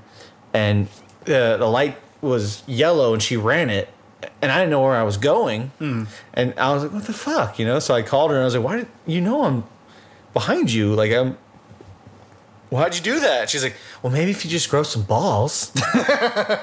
To this day, I'll never forget that. I was like, that is a mean thing to say. The microblade your beard comment from earlier tonight is really starting to make sense. It's come to light. So I was like, that was out of character. That was awkward. And then her breaking up with you. Basically. So she went on her sorority trip that weekend, and I didn't think anything of it. No, dude, there's no more defined death knell than grow some balls. When your girlfriend goes to hang out with her girlfriends. Well, it had been scheduled forever. They would do these spring. Get ready to get shit on, even if they haven't met you before. Sure, and most of them hadn't. And her ex at the time, her boyfriend before that was like real buckheady, a lot of money. Basically Braden, yeah. But she went on this trip, Ashton, and she wasn't answering any calls or texts, so I just figured, well, they're in the mountains, right? Yeah. So I just kind of said, whatever. Bad reception, and also I'll send 30 texts to see what happens. I've always been good about that, and we'll get back to that in a second. So she didn't say anything, and I didn't. Oh, there goes Mr. Walton getting killed. But anywho, she didn't get any response. I knew she was coming home on Sunday, but I went to the Braves game with an old friend of mine, a girl, but nothing there. Just her and her family invited me. They had an extra ticket. I can tell you what I was wearing, and I can also tell you that might have had something to do with why I got broken up with. I was wearing camouflage cargo shorts that used to be Army Navy surplus pants that I had cut into cargo shorts with a retro Dale Murphy jersey that was entirely too big. It was I looked like a shitty version of a white rapper, not even like the good version, like silver a white chain? Did you have a silver chain? No, but No silver chain?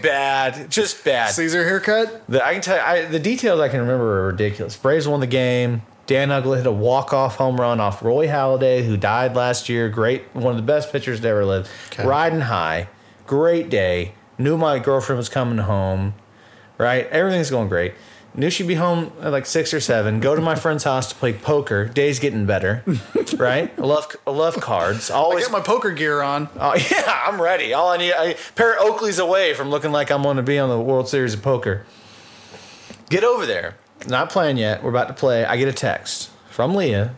Again, it's for 3 days. Haven't heard from her. So we need to talk text? I need to see/talk to you.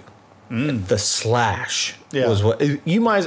It was the indicative of like, and you're holding a royal flush. I hadn't even started playing, and it's like, oh fuck. So I knew it was bad, and I was like, do I need to come over? She's like, if you would. I drove over here to this house right here, go downstairs where we used to live, and she's like, I just wasn't ready, and I'm sorry, but it's over. And I walked out of here in a daze, absolute daze. Couldn't believe it, mad as fuck, because I'd asked her 17 fucking times, like, are you ready for this? Because I know, you know, I don't want to get into a situation where you come back like you are right now from and your sorority trip, right? And say, well, not just that, but just in general, saying, you know, I wasn't ready, and that was that. And so then 2 days later, I just went home, went to bed. It was like 7:30.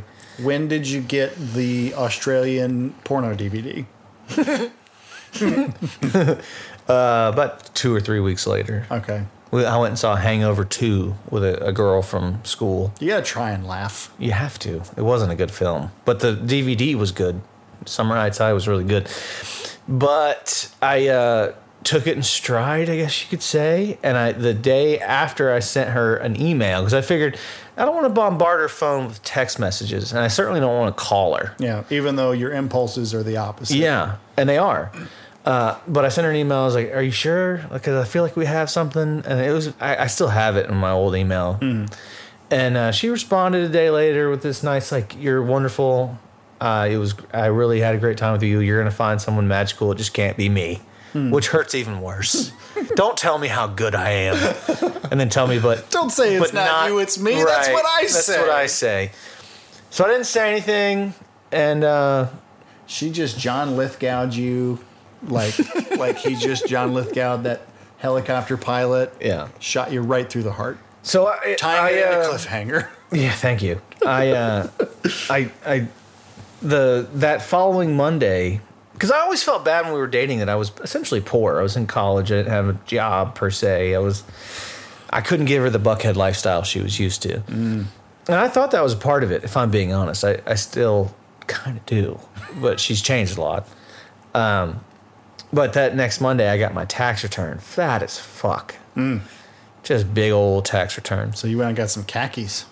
Yeah, real pants. I thought maybe I should. Vineyard Vines is where I should go. Yeah. But I called my friend down to Florida. I was like, hey, man. Shirt with a tiny whale on do you think I can come down and stay for a week? And he's like, absolutely. They didn't want me to come down for a while. And I told my dad, I called him and said, hey, man, I'm going to go down to Florida and hang out with Burke. And he got it. He knew what was going on. I didn't tell anybody but him. And he said, how long are you going to be down there? I said, probably about a week. I was down there for almost a month and a half. Until I stopped crying. It's when I'll come back. Funny thing enough was Sean, who now works with me, I hired him at where I work now. He moved up here. He lived down there. He lived at the house I was staying at. He was one of the reasons I went down there. But he was the only person in that time period. He's like, you know what, man, maybe you should just hold on. Maybe she'll come back. And I was like, you know, in those moments, you're like, no, man, it's fucking over, bro. It's over. Game over, man. Game over, man. You go very Bill Paxton with it. I know. But We're all screwed. But I was down there for a while, came home, and what was funny about it, since we're doing the whole story, we might as well do it.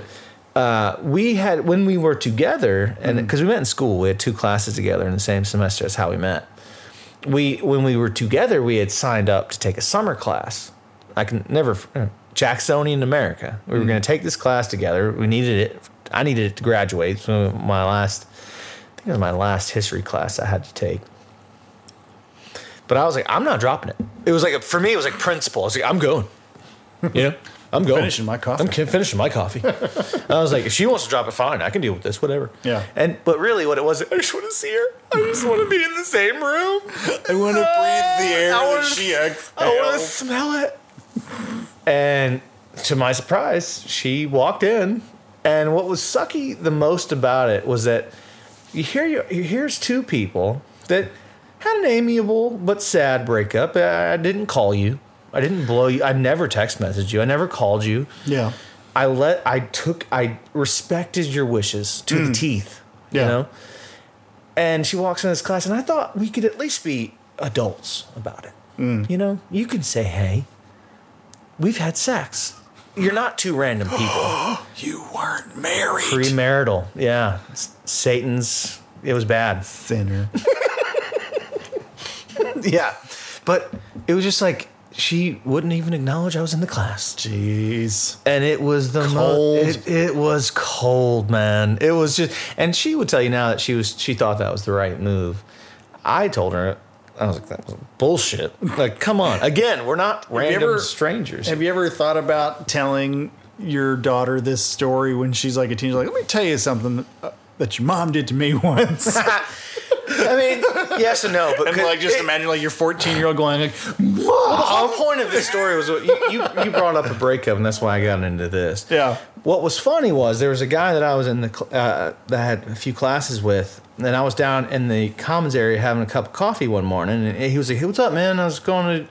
We weren't friends, but you know, in that school you saw the same people. If you were on the history track, you generally saw the same people all the time. Yeah. And he came over and he sat down and we're talking. He's like, "So what's going on?" I was like, "Honestly, man, it's been pretty shitty. You know the girl I was dating?" He's like, yeah. And I was like, "Yeah, she broke up." And he's like, "Dude, my girlfriend just broke up with me. And I've been fucking miserable. I'm not sleeping. I'm not eating." I was like, "Bro, we're in the same boat. Like, I sleep like an hour a night. I don't eat. I'm fat. I lost a bunch of weight during that time period." And it was funny because... Go ahead. Michael Rooker. That's his name. It just came to my head. I'm glad that this story helped. But no, what he said was, it's funny how the brain works.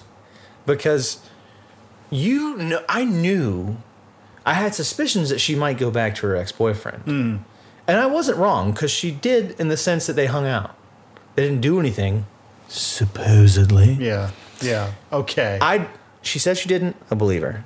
Whatever. That's a hot button issue in this house. It's over. We were married 5 years. We have a kid. That shit's non-existent. Yeah. But the brain in those moments is so crazy because what it's telling, and this is what me and him were like sharing this moment about. I don't even remember this dude's name, but he was like, "Look, it's crazy because like we dated for a while, and I know she wouldn't do this, but I just have these dreams where she's just surrounded by dicks and she's just jacking them off." And this is what he said. He goes, like, "It's kind of like when you see those guys that spin plates, right? They just go down the line spinning plates. She's just keeping all these fucking dicks, just bukkake all over the place, just taking loads." And I was like, "Bro, I'm having the same fucking nightmares. I know that that's not happening, but my brain is telling me, yeah, you just didn't have enough dick, bro." Little laughing man wasn't doing it. Yeah. You know? But the whole come together was I did start. My thing was I'm not going to go into some like drinking binge. I'm not going to start doing drugs. I was like, I need to do something that's proactive. So I started running. I'd get on the treadmill at school. I'd run the track. And I lost a bunch of weight. It looked good. One day, our advisor calls me and says, "Hey, your girlfriend is not getting back to me about her internship. I need this paperwork or she's going to fail." Like, who? Fuck her. And I said, "Doctor, you couldn't have known this, but we're not together anymore." She's like, "Oh, I'm so sorry." And I was like, "No worries. What's her number? Yeah, I'll reach out to her." So I did. I first time I texted her in 3 months, and I texted her and I said, "Hey, I'm not trying to bother you." I Waving the white flag gave here. the old preamble. I was like, "This is not about us. This is business." Dr. Dickey reached out to me and she says, she needs your paperwork or you're not going to pass your internship. She's like, "Oh my God, I was about to send that. I'm so sorry. Tell her I'll send it right now." And I was like, "Okay, bitch." And okay, whatever. If you can stop tugging on dicks long enough to send it, I guess. If you stop dick spinning for 37. Trying to suck any dick on your way to the parking lot. My favorite line. Try not to suck any dick on the way to the parking lot. But I told her, and she did that, and then she saw me. We were still in that class, the summer class together, and she would see me every day. I didn't leave after the class was over. I'd go put my workout clothes on, and I'd go to the gym because that gym was amazing, and it's part of what I'm paying for anyway when I was going to school. Yeah. So she's like, "Yeah, I saw you working out." I was like, "Yeah, I go up there and run. It's pretty awesome. I enjoy it. It's, whatever." And it was. Yeah. I should do that now, fat piece of shit. But anyway, she's like, "Maybe I'll come work out." And I was like, "Yeah, that'd be cool. I'll show you what I do. The treadmills are nice." She comes up. You know where the weight room is? I'll check it out. Get out of here, Tommy, damn it. Tommy, don't give her the weight room. So she comes with me one day to go work out, and we did a little treadmill time. She was doing the Stairmaster, and then one of my favorite things they had was one of those row machines. That is there's not another machine in any gym that can do it. And I had gotten used to going fairly hard. For about 20 minutes, I would row. And she's like, "How do I do this?" So I showed her how to do it. She starts going, and she's not athletic. She doesn't work out.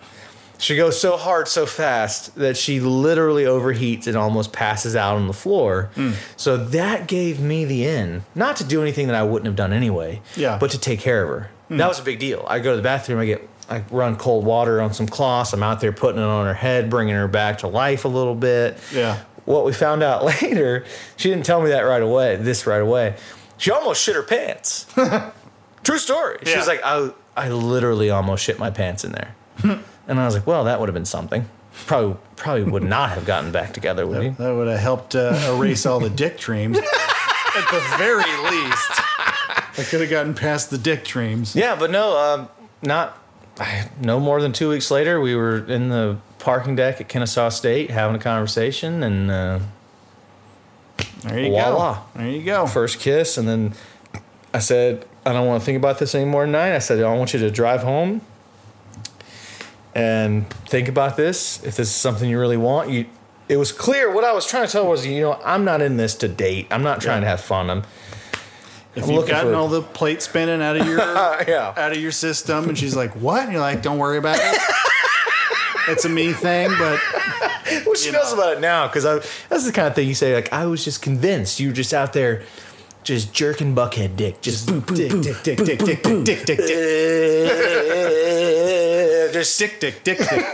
dick.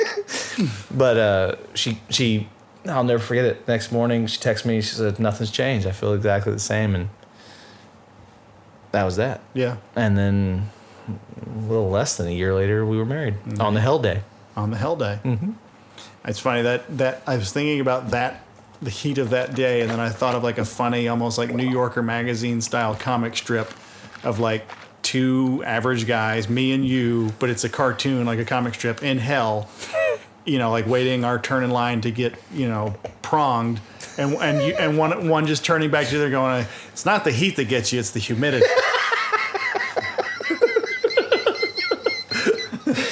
That was a bullshit day. It was, man. That was just too hot. Yeah. Too hot. No. And y'all were... I felt so bad because y'all had to be there early because Kristen was doing the makeup and she was like 8 months pregnant. Yeah. No. Adelaide... Well, I don't know. I can't do that kind of math. When was she born? Adelaide was born in November. Oh, so not that much. 5 months pregnant. Yeah. But the thing about the first pregnancy, Kristen had morning sickness, like literally all the way up until the day she gave birth. Yeah. Like she woke up and puked and then went to the hospital to give birth. Like Nice. she was nauseous. It's so funny how day. that works because Leah will flat out tell you I love being pregnant. I know. Kristen had women telling her, like, oh, when I got to the second trimester, I felt like Superwoman. Yeah. And she's like, yeah, no, I thought that I might die every day that I woke up until I gave birth. It was miserable. Yeah. Well.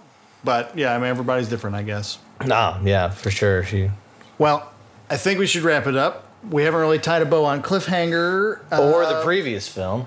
Sylvester Stallone does ultimately win in the end. We'll just go ahead and spoil that for the viewers. Why do you do that? Someone could have really wanted to see this. Michael Rooker also lives, I think. Where's Daryl in this, you think? He's filming Boondock Saints. Oh, the most piece of shit film.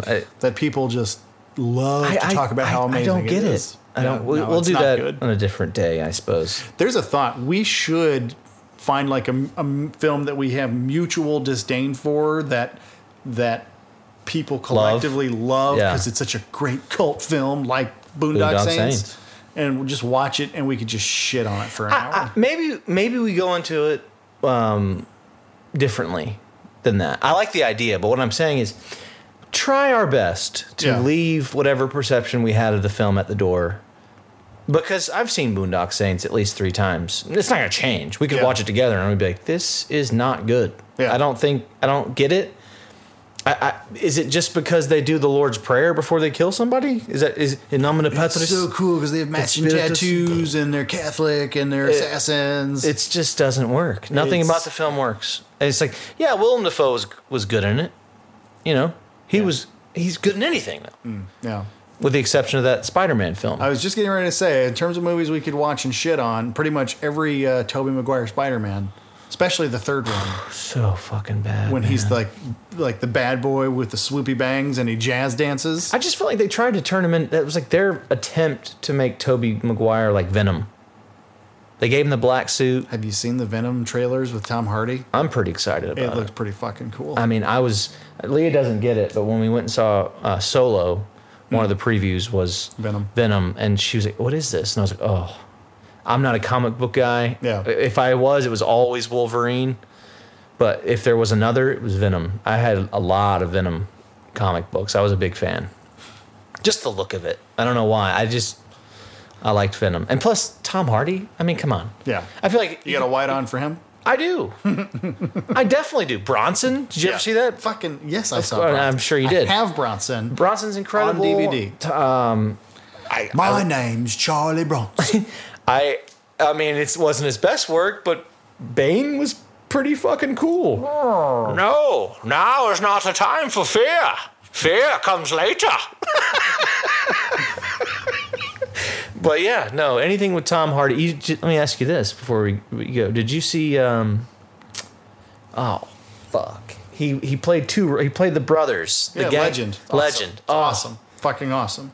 It's so good. I can't believe it didn't get more press. He's great in Rock and Rolla when he plays Bob. I never saw that. Oh, he's like a very small role. Isn't that the shittiest of the Guy Ritchie films? Probably. Yeah. It's a very small role. He plays a gay British criminal that's getting ready to go away to prison. So they have like a goodbye party for him. His name's like Smiling Bob or something. Nice. Even in that movie, he's fucking good. Well, one more thing. Did you ever see Layer Cake? No. Daniel Craig? You should definitely watch that. I'll give it a shot. It's really up there as far as the British crime dramas for me. Plus, it's got a great scene to be kind of playing on what you just said where, this guy's been in everything. I can't. He's a British actor, but he plays this like a gangster figurehead who is gay. And there's Ray Winstone? No, there's a cutaway scene. He's in just because it's the only thing I can think of him being in. He was he was in Wimbledon with the guy from Kirsten Dunst. The guy from the Angel and Demon. Yes, movie? Legion.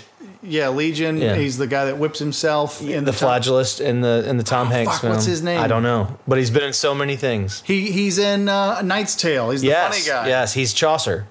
in The Knight's Tale. Anyways, he's in this film for a brief moment, and he's in the Avengers. Yeah, he's a gangster. He's like, they flash back to him in the movie. He used to be the bad guy, like the main godfather of British crime, but he's also gay. And there's this cutaway scene where everyone knows he's gay, but it's just, they don't ever talk about it. But he's like, fucking girls is for poofs.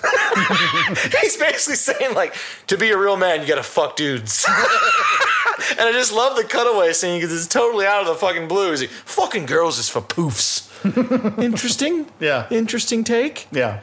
Ian McShane says something similar in 44-Inch Chest, because he's a British hard man, like hardcore murdering gangster that likes to stick it to guys with great big backs.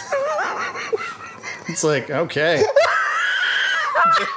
All right. You've strangled a man in a scene earlier. Not going to question your choices. Yeah, that's Some seems like he's beautiful with a great big back. great big back. All right, Al Swearingen, whatever you say. It's so funny how one role can define an actor for somebody. Yeah. Like for you, Ian McShane's never not going to be Al Swearingen. No. So what you see is Al Swearingen saying, I like a guy with a great big back. Why is Al Swearingen speaking in a British accent? Isn't he from Deadwood? I don't get it. Isn't he from one of the Dakota territories? Well, anywho, on Alan Swearingen giving to a guy with a great big back, let's wrap it up. This has been episode 19. Happy to say no politics. We left that behind us. A lot of stories about the Laughing Man. Yeah, a little behind the scenes, real life tales. We had the baby. The Laugh Man. We had baby V. We found out that my wife has a major wide on. Which I love. Jeff Goldblum. The wide on. I love how I learned something new with every podcast. A wide on. Yeah. I get it. The opening of the flower. Yeah. Okay. Wide on. Real wide on for Jeff Goldblum. Well, at least there's a wide on for me occasionally. Otherwise, I would take that $100 bet. Yeah, like we said 2 weeks ago, Christmas, birthdays, and Easter.